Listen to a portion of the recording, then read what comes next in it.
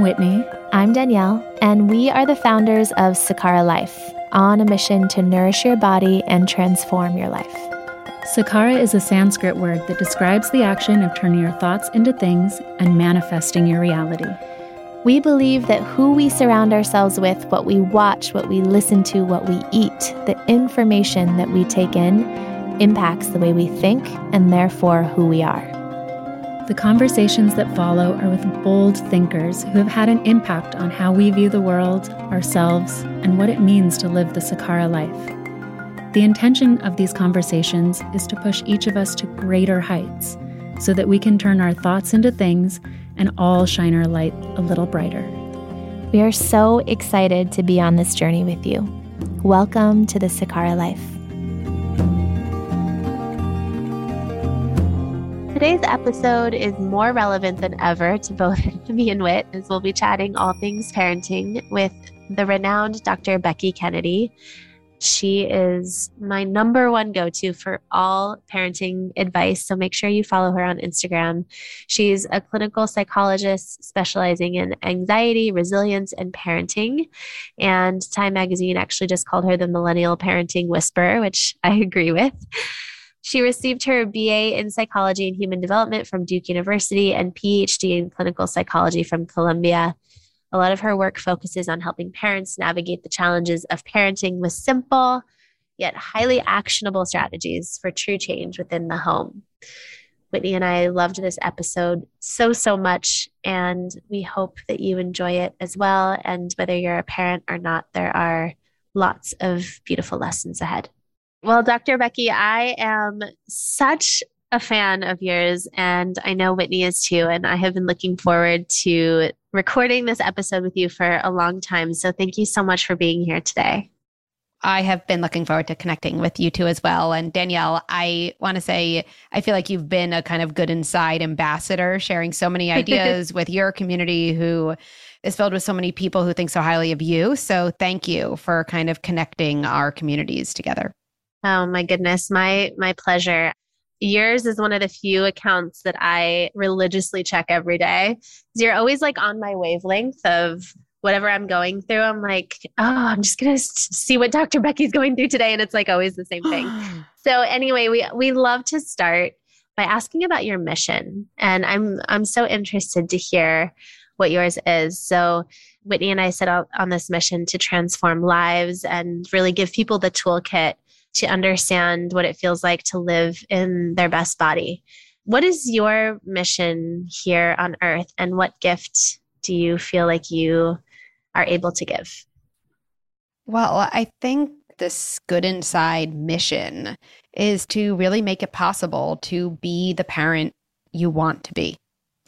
And I think as parents, we know the feeling when we're on that path of this is how I want to show up. This is how I want to interact with my kid. We know that feeling, and we know that ability is inside of us because we've watched ourselves have those moments.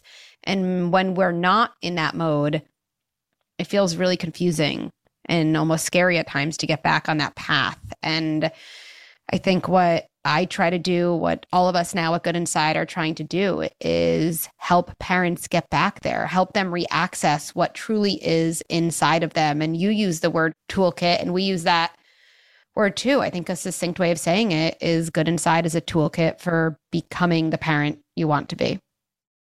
I love that so much, because it's one thing to have the toolkit for your own health and sanity, et cetera, et cetera. And it's a completely other to have that toolkit in the face of your children, in the face of what it means to deal with a screaming toddler, screaming baby, or a teenager, et cetera. It's almost like you have to get so ahead of it. And a lot of what I have learned from you is like building up those muscles so that in the moment you can access them.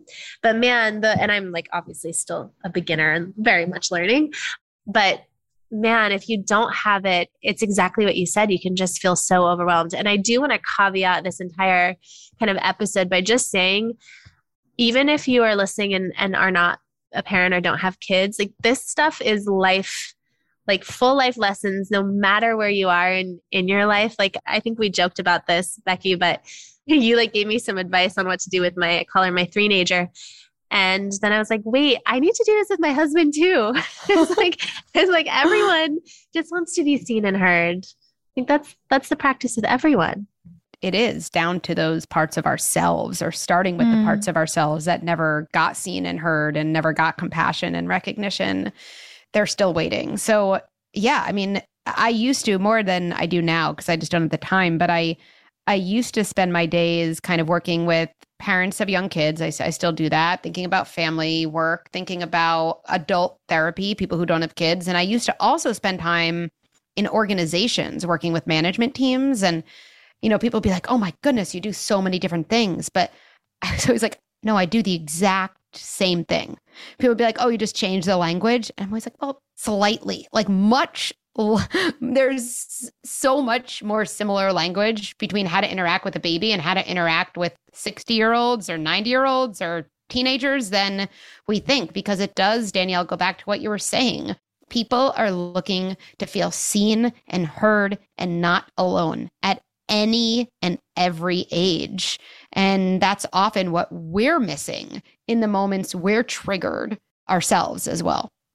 Right. This is really about relationships.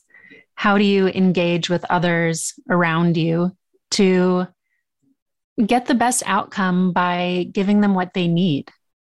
Right? Like, you're trying to get what you want out of this outcome. If you're wanting your child to take a bath and go to bed, if you're wanting your partner, your spouse, your husband to agree with you or do something for you.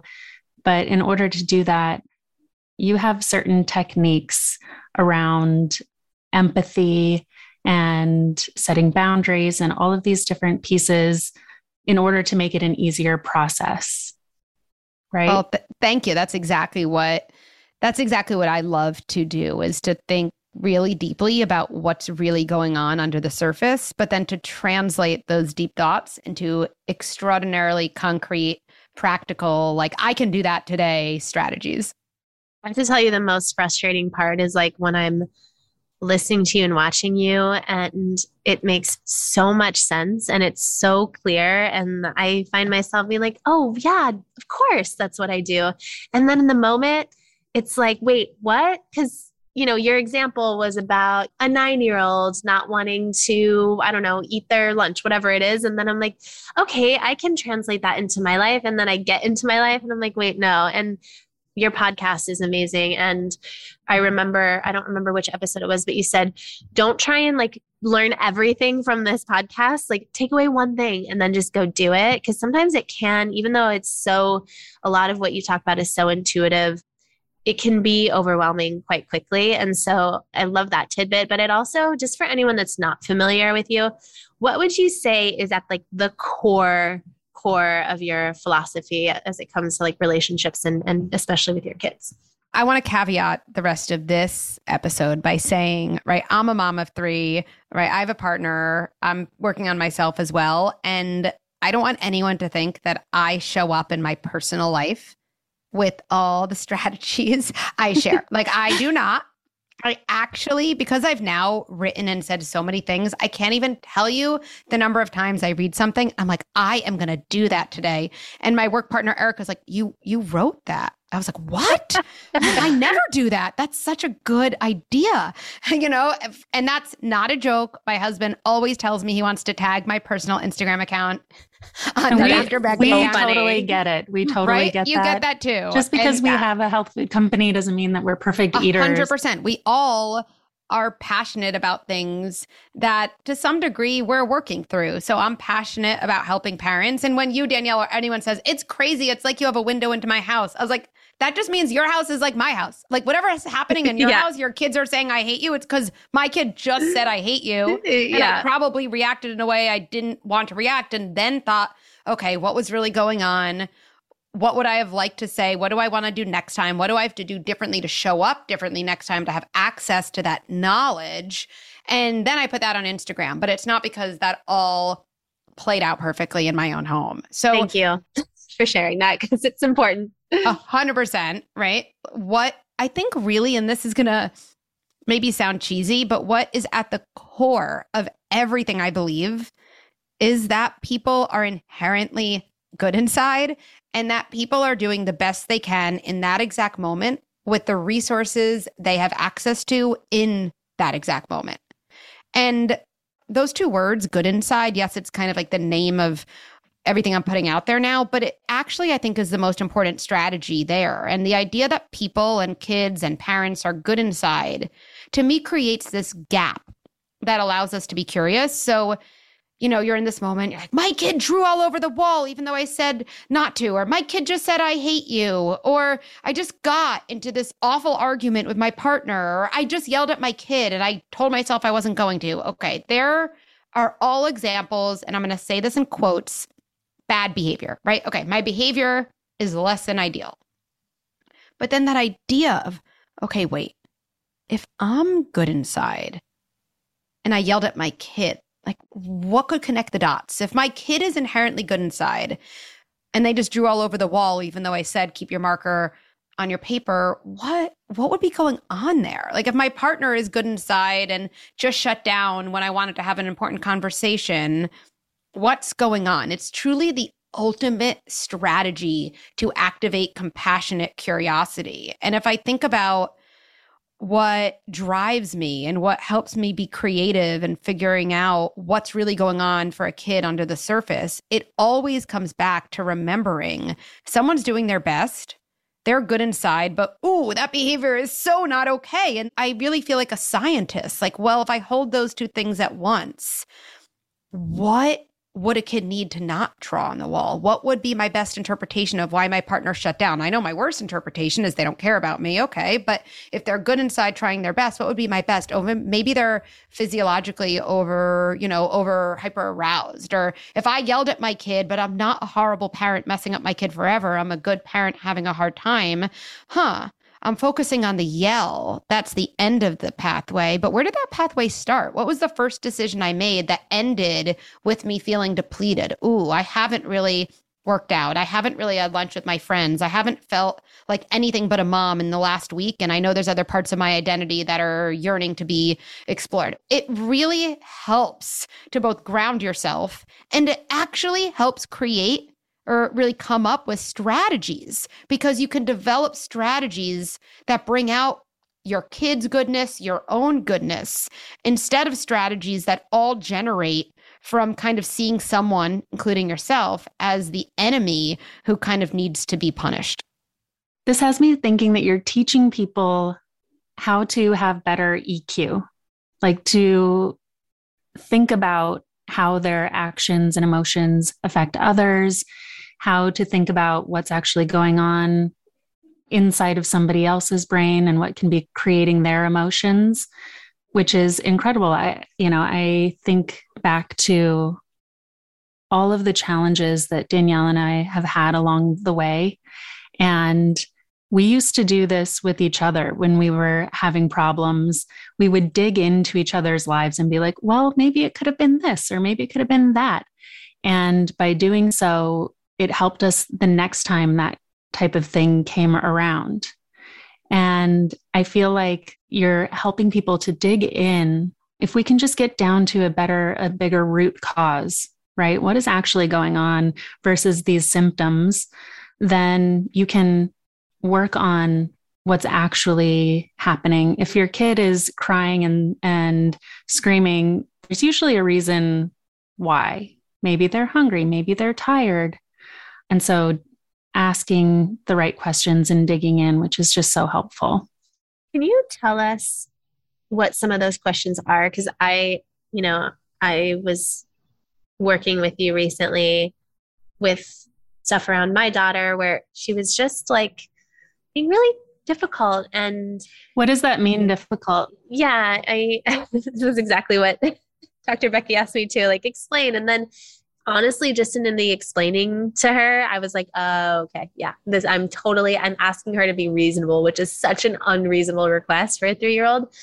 But it was, behavior, like being mean, hitting, just behavior that I wasn't used to. And so what was really helpful for me when we chatted was talking through some of the strategies once you're curious, because, I can imagine I'm not going to use the word easy, but easier to be curious with a baby, because you can say, okay, there are like 4 things they need, like food, diaper change, they're cold, they're hot, whatever it is. And then with your partner on the other end of the spectrum, you can have a conversation like, hey, I'm really curious. Like, what got you here? What can I do? What are you feeling? Everywhere in between. And I have to tell you, especially with a toddler, I don't have experience with older kids yet, so I can't speak to that, but I find it really hard to be curious. I found it after, practicing a lot of your stuff, I found it a lot easier to be in my really authentic place of just trying to let her feel and understand those feelings are so real for her. So they can be so unreasonable for me. But if she's mad because, for example, we just went to the store and they didn't have a small bag, they only had a big bag. And she was so upset for like 30 minutes that they didn't have a small bag. And normally a reaction might be like, oh, come on, it's just a bag. But I really try to be like, wow, you really wanted a big bag. Like, I get it. That sucks. And so I found using your tools, it's much easier for me to go there and be curious. But can you talk about some tools on how to, once you're curious, start to get some answers or start to uncover some things with your children? Well, kind of what I was thinking about, Danielle, as you were talking, was kind of being really clear with ourselves about like what the goal is. Like, what is the goal of my strategy anyway? Because if we're not clear with ourselves about that, we're not going to know whether we did our job, right? I'm sure for the two of you, when you're working on a new project and you're implementing something new, if you're not very clear about, well, this is what we're going for, it's never going to feel like a success because you're doing stuff without an end point, right?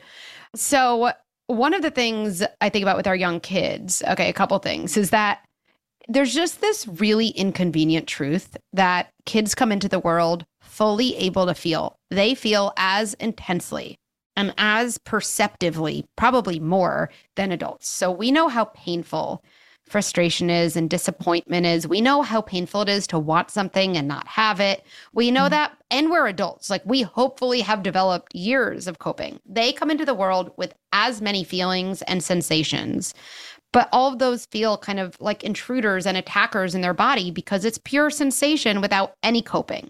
And it takes a really long time to build coping skills. Arguably, it's just a practice. It's not even an exact endpoint, right? I think we'd all say that about ourselves. No one I know, no one I like is like, oh, I'm perfectly able to manage every emotion that comes my way. I'd be like, cool, glad we're not really friends, because like that's just not true, right? Like that's just not how it is. So it's a practice. I really think a lot of our job with our young kids is just kind of welcoming, in a way, those opportunities to practice, teaching our kids skills without expecting immediate conversion to them, quote, doing those skills perfectly, right? And in some ways, as a parent, we often have to be the skill for our kids before they can perform it themselves for a long time. Like, I remember working with a family and they're like, all right, I'm buying in. Like, how long? Like, if I'm really consistent, like 2 weeks, 3 weeks. I was like, I don't know. And they're like, stop being such an annoying psychologist. Just give me a range. Like, if we're really working with our 5-year-old in this way, when will we really see meaningful change?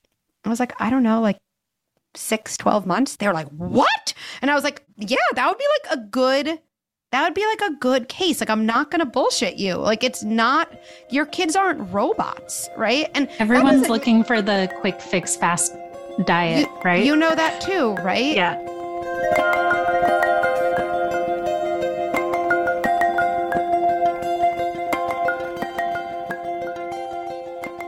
And now for a quick break.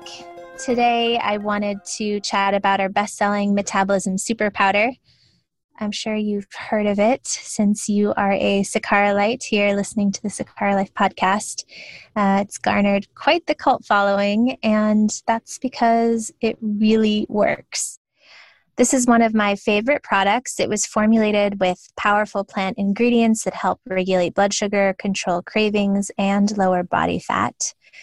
Some of the signals for a slowing metabolism are low energy, feeling bloated, like you maybe have slow digestion. Those are all signals that your metabolism is slowing down. So our Sakara Metabolism Super Powder helps to rev up your metabolism while supporting weight loss, mental clarity, and sustain energy. And it's easy and delicious to enjoy. It's made using high quality cacao, so it's very chocolatey.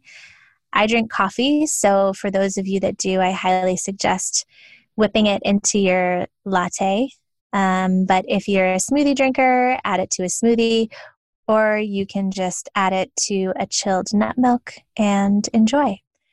For a limited time, we're gifting you $15 off your first purchase of our best-selling Metabolism Super Powder. Simply go to sakara.com/MSP, and at checkout, use the code PODCAST15. That's sakara.com/MSP. and enter podcast 15 at checkout for $15 off your first purchase. Okay, now back to our chat.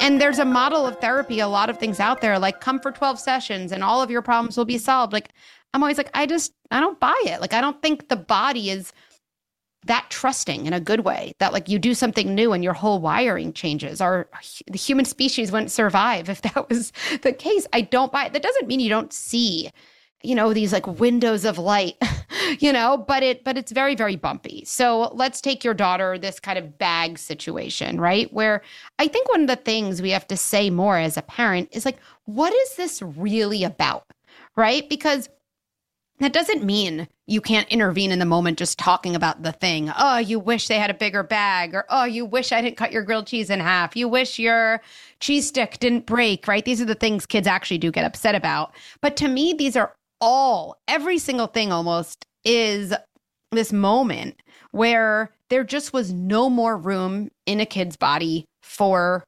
that version of distress. Frustration, something not going their way, wanting and not having, right?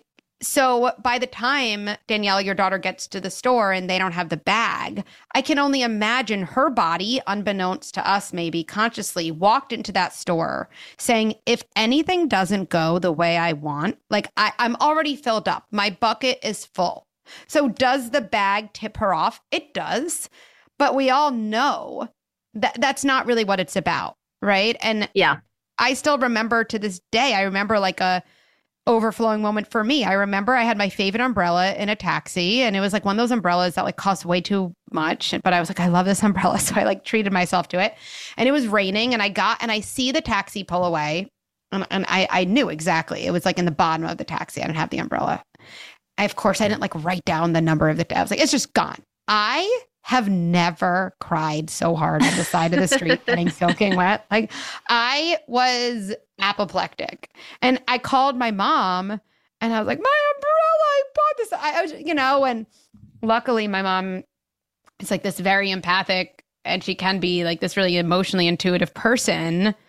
And she kind of knew the week I had, right? And it was just like a tough week, and a lot of things didn't go the way I would have wanted them to. And she didn't give me some interpretation in the moment. I think she just held space. Because in fact, if she had said, I don't think this is about the umbrella, I think in that moment I would have been like, hang up, like goodbye, yeah. Exactly. And she was just like, oh, you love that umbrella. Like, you really wish you had that. I could cry thinking, but I still had that pour over moment. Right? So a couple things that relate to specific strategies. Number one, I find with kids that sometimes my best question is like, what is the equivalent of this situation in my life? To just relate to our kids. So often we judge our kids without meaning to. They're reacting about something ridiculous. It's just a bag. It's just a cut grilled cheese. But I have seen a lot of grown people react very intensely when the waiter says, oh, we're out of that special, or like things that also seem small because our bucket of frustration was already filled up. And I think it's much easier to interact with our kids from a place of connection and curiosity when we do kind of find the parallel. And there is always a parallel, always, always, always. So that I think is number one. Number two, operating from a place of believing your kid, it sounds obvious, but it's life-changing. Kids don't make up emotions. They don't. Neither do adults, right? And if anything, because I hear a parent saying, but the way my kid escalates, right? And like it feels so dramatic, right? Or like manipulative. Manipulative, these words. The only reason anyone would have to escalate the expression of their emotion is because their first attempt wasn't taken seriously. And like we said in the beginning, the thing people want more than anything else is to feel seen and heard, because truly, it goes back to the baby stage. Why do you need to recognize when your baby cries? They literally don't feel real. They don't feel real. They don't feel they exist if they don't have an adult kind of saying, I hear you crying. They're like in an abyss, and that travels with us. So that's why we need to feel seen and heard, because it actually makes us feel real, worthy, important, but really just real, right? And when you operate from a place of believing, even those 3 words, I believe you.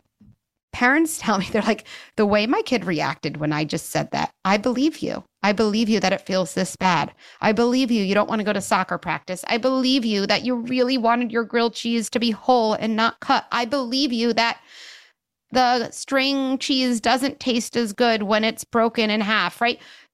It changes everything, because when you get that core need met, adults and kids, that core need to feel seen, everything's possible after that, right? Just like it is for us, right? Can you imagine being so upset at your partner because they forgot to bring home, I don't know, another roll of toilet paper, something that you're like, I guess I could get by without it. But like, you're like, you forgot, and you're so upset. And if your partner was like, I believe you, this is really upsetting. I mean, my reaction would be like, I don't even need the toilet paper anymore. Like, I would take it back and be like, oh, we're good.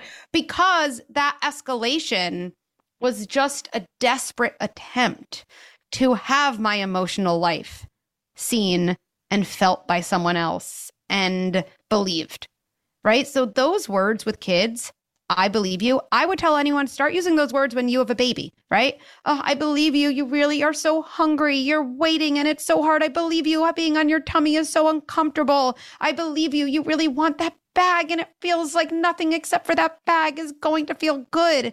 We start with believing.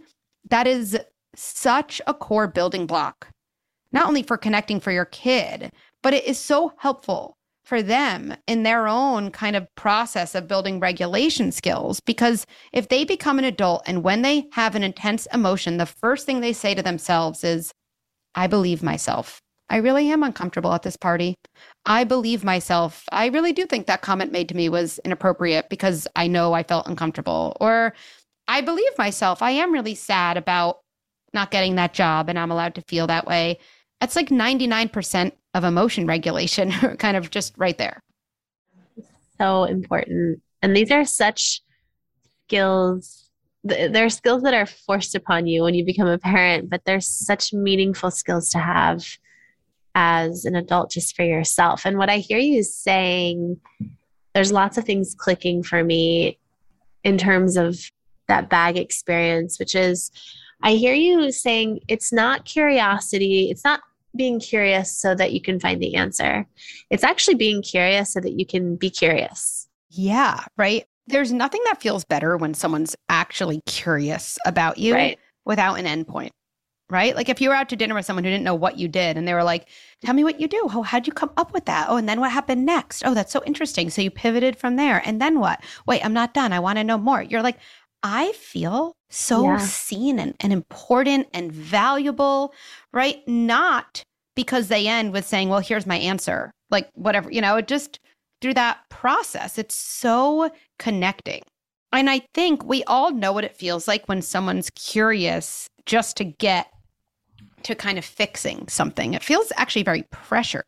It feels more like, but why'd you do that? But why? It feels almost like an accusation, that type of curiosity. An interrogation. Yeah, an interrogation, right? Now, the other thing I'll add to that bag situation, because I do think so many things with young kids come down to these like 2 roles we need to have, where one is kind of empathy and curiosity and connection with our kids and validation through that, like believing them. The other role that I think we have to have side by side to help our kids is really strong boundaries, like really strong boundaries. And those to me are the two key jobs of a parent: boundaries and kind of that sturdiness, and empathy and validation side by side. So there could be a meltdown in a public place where I end up saying to my child, look, it's really, really hard to be here. And like, I'm going to pick you up and we're going to go home, not because you're doing anything wrong, but because there's something about being in this space that just feels so overwhelming, right? Or my kid starts hitting me because they didn't get whatever, the bag they want, the toy they want, the grilled cheese they want. I'm going to validate that. Oh, you really wanted that grilled cheese. But I better also say, I will not let you hit me and even hold my child's wrist to stop that behavior. This is not punishment. This is not, quote, disciplinarian.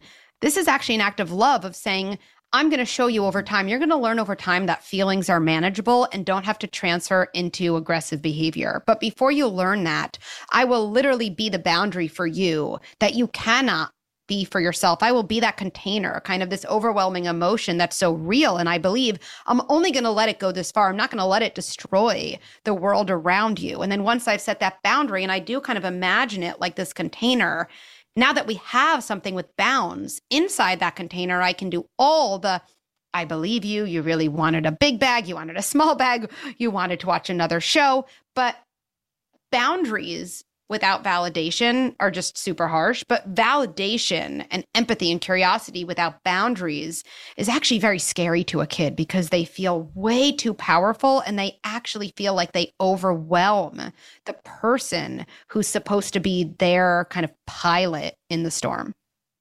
I feel like this is a challenge. I see it in my own relationship with my child and see it with my husband. Between him and my child, we wanted him to come into the world so badly, and now he's here. I was just tearing up. It's all right. Take your time. But, so now that he's here, we just want the world for him. And as I think so many parents do. I mean, I remember when Danielle got a dog and she treated that dog like she was their child. And I was like, that is one spoiled ass dog. But, it's like when you love something, you want to care for it, you want to give it everything. But then how do you set those boundaries when your kid wants the cell phone and you're like, no, you can't have that phone. And the kid freaks out and is like, phone, phone, phone, and is screaming. I see my husband is just like, just give him the phone. But for me, that is one of my boundaries that I won't do. But it gets really hard in those moments. 100%. Like hearing that screaming, my heart squeezes. There's like that represents a really important thought exercise, which is there's really clear things that I hear you talk about, Dr. Becky, of the boundary of no hitting is very clear.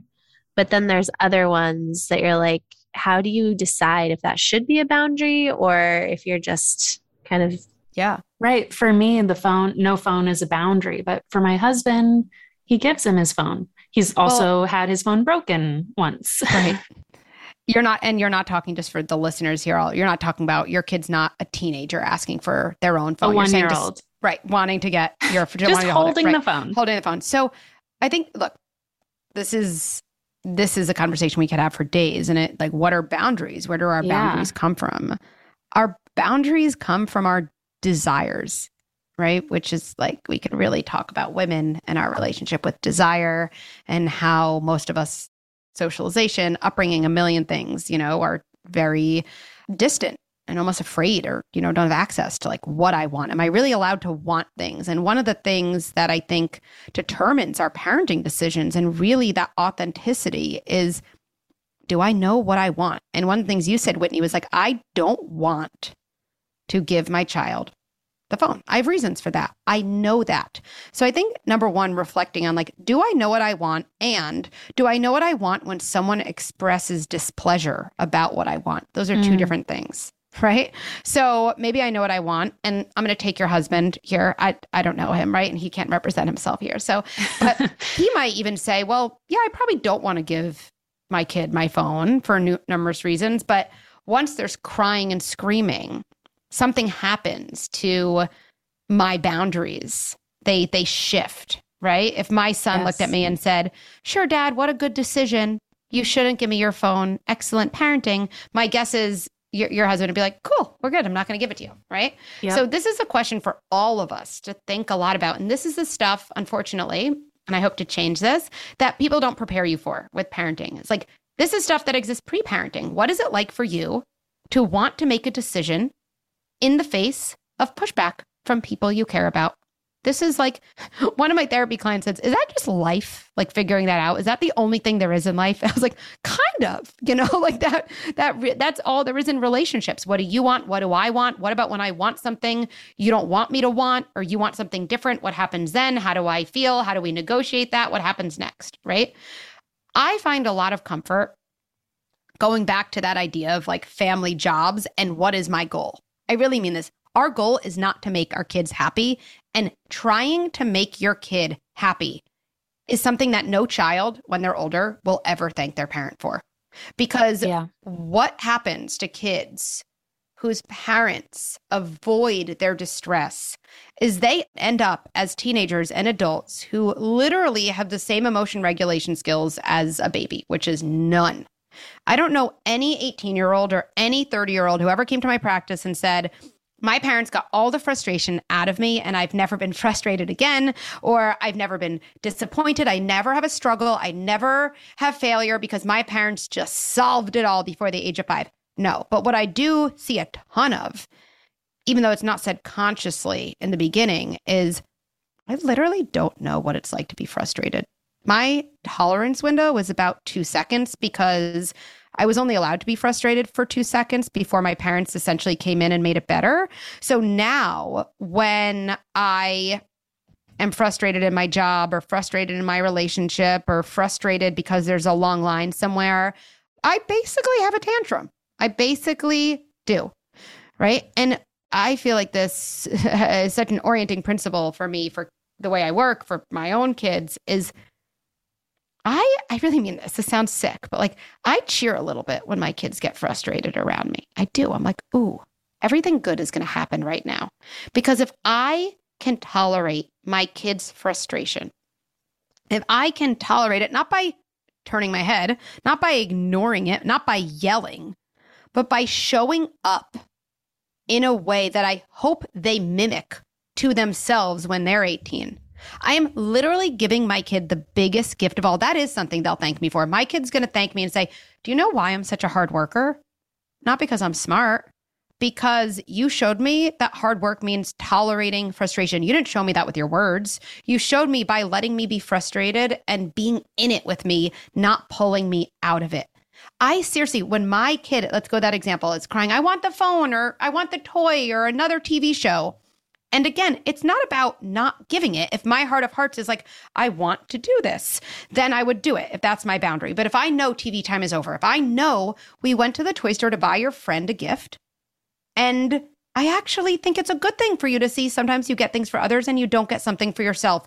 You only get to that point if you go through the frustration. Then when my kid has that tantrum in the toy store, which definitely has happened, a part of me says, every single thing that matters in parenting is happening in this moment. I am having such bang for my buck impact right now. This is my time to shine. I don't give a shit about the other parents who are like, that kid's crying. I don't. And meanwhile, we all think parents are like judging us. All those parents are cheering us on. They always are, right? I'm going to pick my kid up and I'm going to have that strong boundary. Oh, we're not getting a toy. I know it's so hard to be in a toy store and not get a toy. It's so hard. I'm going to carry you out because you're showing me it's just not safe for us to be here. We'll get your friend their gift another time. Or I'm not giving you that phone. I know you really want it. You want it. And I'd probably, for a 1-year-old, open, you want it as big as this whole world. You want it so big, and wanting something so big and not getting it is so hard. Mommy's here. Kids need calm, loving presence, not solutions. Because the more we solve for their feelings early on, We set them up to be emotionally dysregulated when it matters the most, which is all the years they're out of our home. And so I really think turning this on its head, like my kid is crying for something, like this is the moment I was waiting for. Get excited for it. Get excited. Like I can do this. I'm going to have a huge impact. I am literally wiring frustration tolerance into my child. And if there's a recipe to avoid entitlement in kids, it's parents tolerating and not solving their kids' frustration. All entitlement is an intolerance of frustration. And that's never a kid's fault. It's because they were usually deprived through the best intentions. They were deprived of opportunities to learn that frustration is part of life. If kids don't get that, they literally are terrified. I remember a family coming to me and saying, I need to see you. We just had a horribly embarrassing experience. It was a family that happened to have a lot of money. And they were like, we went to Hawaii and our 16-year-old had a full-on meltdown that we didn't sit in first class. Like full-on meltdown at the airport, yelling at us. How am I going to like, and they're like, what is wrong with our kid? No, nothing's wrong with that kid. And I really mean this, nothing's wrong with those parents either. But if I really think what's happening inside a kid's body, then they feel a feeling that's really uncomfortable. And the thing that happens next in their body is, where's the thing that takes this away? Where's the thing that takes this away? I'm not supposed to feel this feeling. I've learned in my environment, this feeling is dangerous. It's been so dangerous that over the course of my life, my parents, who are my leaders, have really run themselves in circles, even betraying their values to get rid of this feeling. So this feeling must be toxic inside my body. No wonder the kid has a meltdown. They've actually learned that this is a dangerous feeling because it's operated in a way in their family system to get people to take the feeling away. It's not that kid's fault. And again, it's not the parents' fault either. It's nobody's fault. But how amazing to get ahead of this and to see my kids frustrated. And especially, and I'll own this myself, we have a lot of privilege in my family, right, in many different ways.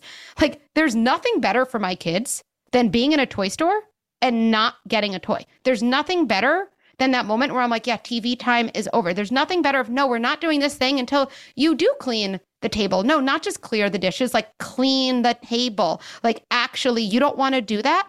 Yeah, I don't want to unload the dishwasher either. It's not fun. Nobody loves doing it, right? But those frustrating moments, like to have the self-talk of like, this is what my child is going to thank me for. Like, this is everything. I know to me, like, helps me cheerlead myself through those moments. Sorry, we went off on a tangent. I feel very passionate No, I about love this topic. It's so good. And is it okay if, like in this example with Wit, like, is it okay if they have different boundaries? How do you deal with that? Totally. Look, well, he knows that he can't have my phone. He might test it a little bit, but he knows ultimately that he can't continue to go after mine. Versus with Dad, like it's free game. And so he even reacts differently to him. And I see that. So first of all, it's okay to have parents who do things differently. For sure, right? I mean, we all marry people precisely because we're attracted to something in them that's different from us. So that's going to manifest in our parenting, right? What I do think is important, what I do think more people should really talk about before they have kids and when they have kids is, what do you think it'll be like for you when our kid's crying and you could, quote, turn it off? You don't want to, but you could, which is really another version of what's it like when people are upset with you? No one ever goes in thinking, oh, it's going to be hard for me when my baby's upset with me. No one ever says that consciously, but that's what it is. It's what is it like when someone I love has distress? And is my orienting principle, turn it off, make it better? Or is my orienting principle, we're going to get through this together through the emotion by being present with that person, but not offering solutions or a quick way out. This person's going to be able to get out of this emotion themselves if they have my support. They're very different. And I actually think those conversations with our partners are so important. It's getting away from what would you do about the phone, because that's just a manifestation of something more important. And it probably shows up in your partnership too. It probably shows up at work. And it shows up for me. I'm even thinking about, I was asking Danielle the other day, like, how do you night wean? You know, we co-sleep and he's on the boob all night, and I'm ready for that not to be the case.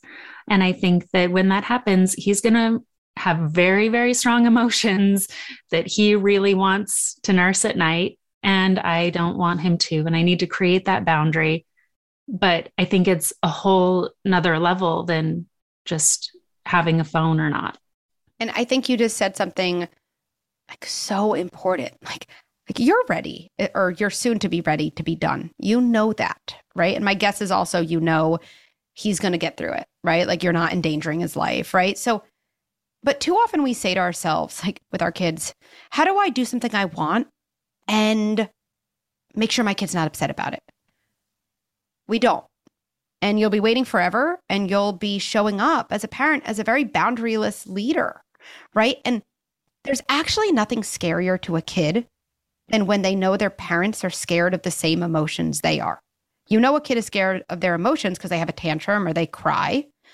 But the idea that that would actually make my parent change their decision is only confirmation that this feeling actually is as intolerable, right? And I've used this metaphor on my Instagram, but I think it's just so powerful, right? Like when you're screaming on the plane because there's turbulence, screaming, right? And you're like, land the plane, like, meanwhile, like think about if a pilot was like opening up the cockpit and was like, we gotta land this, I guess. I don't know. Anyone back there know how to make this decision? You'd be like, forget the turbulence. I'm just scared that this dude is my pilot. Like, and you'd also feel awful though if the pilot got on and was just like, shut up, right? You'd be like, oh. But if a pilot got on and was like, I hear you're scared and you're allowed to be scared, do your thing, scream, scream, scream. I know we're going to land as planned. And I see your emotions, but they don't infiltrate my own body. They don't infiltrate the cockpit. Like I'm keeping them out. That's the thing. Like that's what kids want. They want their emotions to be seen, but they don't want them to be contagious. That's really scary. So even telling yourself, let's say with this weaning decision, or I remember this stage of really difficult separation with my middle, right? For like years.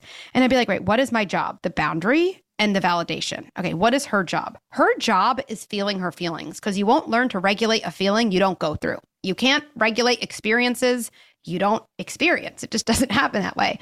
So I'd leave and I'd do the whole setup. We'd do the whole separation routine. We'd do the prep, all that, but she'd still cry. And I'd be like, wait, like I did my job. She's doing her job. It happens to be messy. I don't feel great after, but I'm guessing the two of you at Sakara, sometimes when you're doing a really good job in your leadership roles, it doesn't mean every day feels like a party. Sometimes a day feels really hard, but you still might tell yourself to ground yourself. Well, that day felt hard, or we had to make some really tough decisions that don't feel good. And I did my job.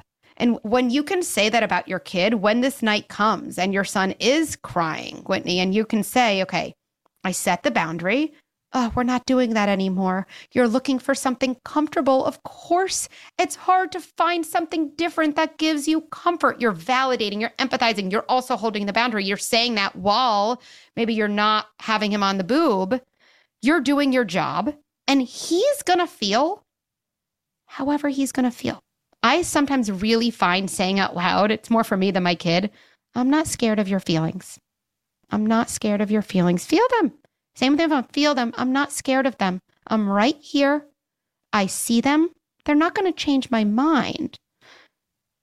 And I'm not letting them change my mind to show you that one day these feelings won't be scary to you either. Like that's such an act. I have the chills. Like that's such an act of love. It's such an act of love. I was astounded at how much harder two kids are than one. It threw me for a loop. And so for anyone listening who has more than one child, do you have any tips on helping your kids find boundaries with one another? So like my 3-year-old pushes my 1-year-old. It's so easy to make her the villain. And I really don't want to do that. And so like, how do we negotiate that? So my quick answer is, number one, talk to your older kids about the mix of feelings they have proactively, not reactively. It's so hard to have a sister, to have a brother. It's so hard to be a big sister. I know everyone says it's amazing. Secret, it's not really amazing. I know it's really hard. Like naming the feeling in advance basically tells your kid, you're a good kid, right? Talk to your kid also about every stage the younger one's about to go through. That's so important. What's it going to be like when your brother starts crawling, gets into your towers? Ooh, that's going to be different. Ooh, when we go to the party, everyone might be saying, oh, he's smiling. He's so cute. And you might be feeling like, I've smiled my whole life. Why isn't anyone paying attention to me? Get ahead of all those changes. And then we can't expect kids to set that boundary. We have to be that boundary for them. So we have to watch them a little bit more closely. We have to really get in there, and doing one-on-one time with your older kids, that special time, giving them your full attention is really the best bang for your buck in terms of telling them you will still get what you need. You'll get my love. You'll get my attention. It tells them through that experience, and it really simmers down the sibling conflict. So good. And you gave so much light work today. But if you had to pick one, what would you want to give as homework to everyone to help us all shine our lights a little or a lot brighter? Ooh. I really like this theme that we're building of holding these two things at once, that holding a firm boundary actually goes hand in hand with having empathy for someone, whether it's a kid or a coworker or a partner. Because actually, when you really empathize with someone, you don't take on their feeling. You see their feeling. And in doing that, you see it as theirs and not yours. Every time I say to my kid, oh, you really wish you could have that, I remember, wait, you wish that. I actually want to say no, right? So it helps me hold a boundary. So really thinking about all the relationships where we can hold that at once. So good. See the feeling and stay curious. Love that. Dr. Becky, you're just the best. And I wish we had 10 hours. Well, we'll have more time soon, I hope. Thank you so much for having me. Thank you so much. Thank you. All right. There were so many mind-blowing moments in that. You know, you hear so many things and they're all like so mind-blowing. And then you're like, okay, I'm going to do this. And then you have 10 things to do and then you end up doing nothing. So I love her takeaway of like, do one thing. And I heard her one thing as learn how to witness emotions in yourself and in others and not let it waver your values or your boundaries, and stay curious. I like that she gives examples of what that actually can look like, because I think conceptually that makes sense to do that. But when you're in that moment and your child is saying phone, phone, phone, and is having a meltdown, and you just want to give the child the phone, having the tools of saying, I really understand how you're feeling right now, that wanting this phone feels like the biggest thing in the world, and just the words that you can actually say in that moment and how she role plays it was really helpful for me. So now I know I can think in my head in advance, next time that happens, how am I going to show up? What am I going to say, so that I can feel a bit more prepared rather than just letting my emotions go do whatever they want to do in that moment. This is where it gets tricky though, because like that's a very specific moment but like you're going to have a million versions of this. So like you won't have exactly what to say, but like, you know, you and I talk a lot about reactivity versus proactivity. So how can you be proactive versus reactive?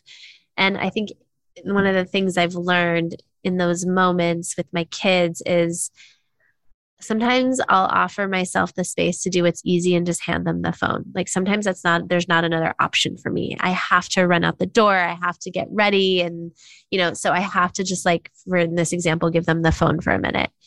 But what I want to reach for is doing what's actually harder, which is to sit through the emotions with them and say, no, I'm not going to give you the phone. And having that frame of reference where it's like, okay, in this moment, I have so much to do. And I imagine that's how Itai is feeling too, is like, I need to do stuff. Like if he wants a phone, I can't handle a tantrum right now. But it takes a lot of time. It takes a lot of time and a lot of effort. So like leaning into what's hard, leaning into what's going to take some like, you know, holding space and what's difficult versus just like trying to shush the feelings or shush the tantrum. Yeah. And I guess you have to prioritize that, right? Of saying, this is not just about this moment, but it's about how they will handle situations in the future when they're an adult. My sister always says, we're not raising children, we're raising adults. And the decisions that we make right now affect who they become in the future. And, that was a good reminder for me, because I think sometimes it's just about that moment of, you're unhappy. How can I make you stop being unhappy? But it's not my job. That's not the goal. And it's not my job. My job is not to make sure you're always happy. And that's something that I think our parents learned was certainly my mom thought her job was to always make me happy. But it's not a parent's job. It's a parent's job to raise an adult, who knows how to have boundaries, who knows how to listen to their bodies, who knows how to listen to their intuition, who isn't scared of their own feelings, etc. Who knows how to deal with difficult situations. Yeah. And I was raised with a lot of Montessori influences in my upbringing. And one of the concepts there is about maximum effort and giving your child opportunities to have maximum effort in a day. So if it's, letting them pour their own glass of milk out of the heavy milk jug, plant-based milk, we're talking about here, but it's heavy, it's hard, takes every effort in their entire body to do this, but then it levels them up to being able to do tasks at that new level. It's also, though, what I hear when you say that is the level of trust that I believe my caregiver has in me to do hard things. Yeah. So that you can build that confidence in yourself. Yeah. Right. Yeah. It also made me think about our immune systems and how, as children, we need to be exposed to different bugs and things so that our immune systems later in life, when we come across those bugs, know how to fight them off. And this is you're building your emotional immune system, that you have to come across all these different challenges. Yeah, you have to come across all of these different challenges so that when you come across them later in life, you know how to handle them. Your body, your physical body, your emotional body knows what to do in those situations. It reminds me of Dr. B's episode on the gut, where he said, people think that if they hear they have a sensitivity to lentils, then they should just avoid lentils. It's not the case. It means you need to do something to your gut to build up its strength so that it is no longer sensitive to lentils. So it's you don't avoid the feeling. You don't avoid the tantrum or the hard stuff. You figure out how to build up resilience, because avoiding will just make it come in some other way. Yeah.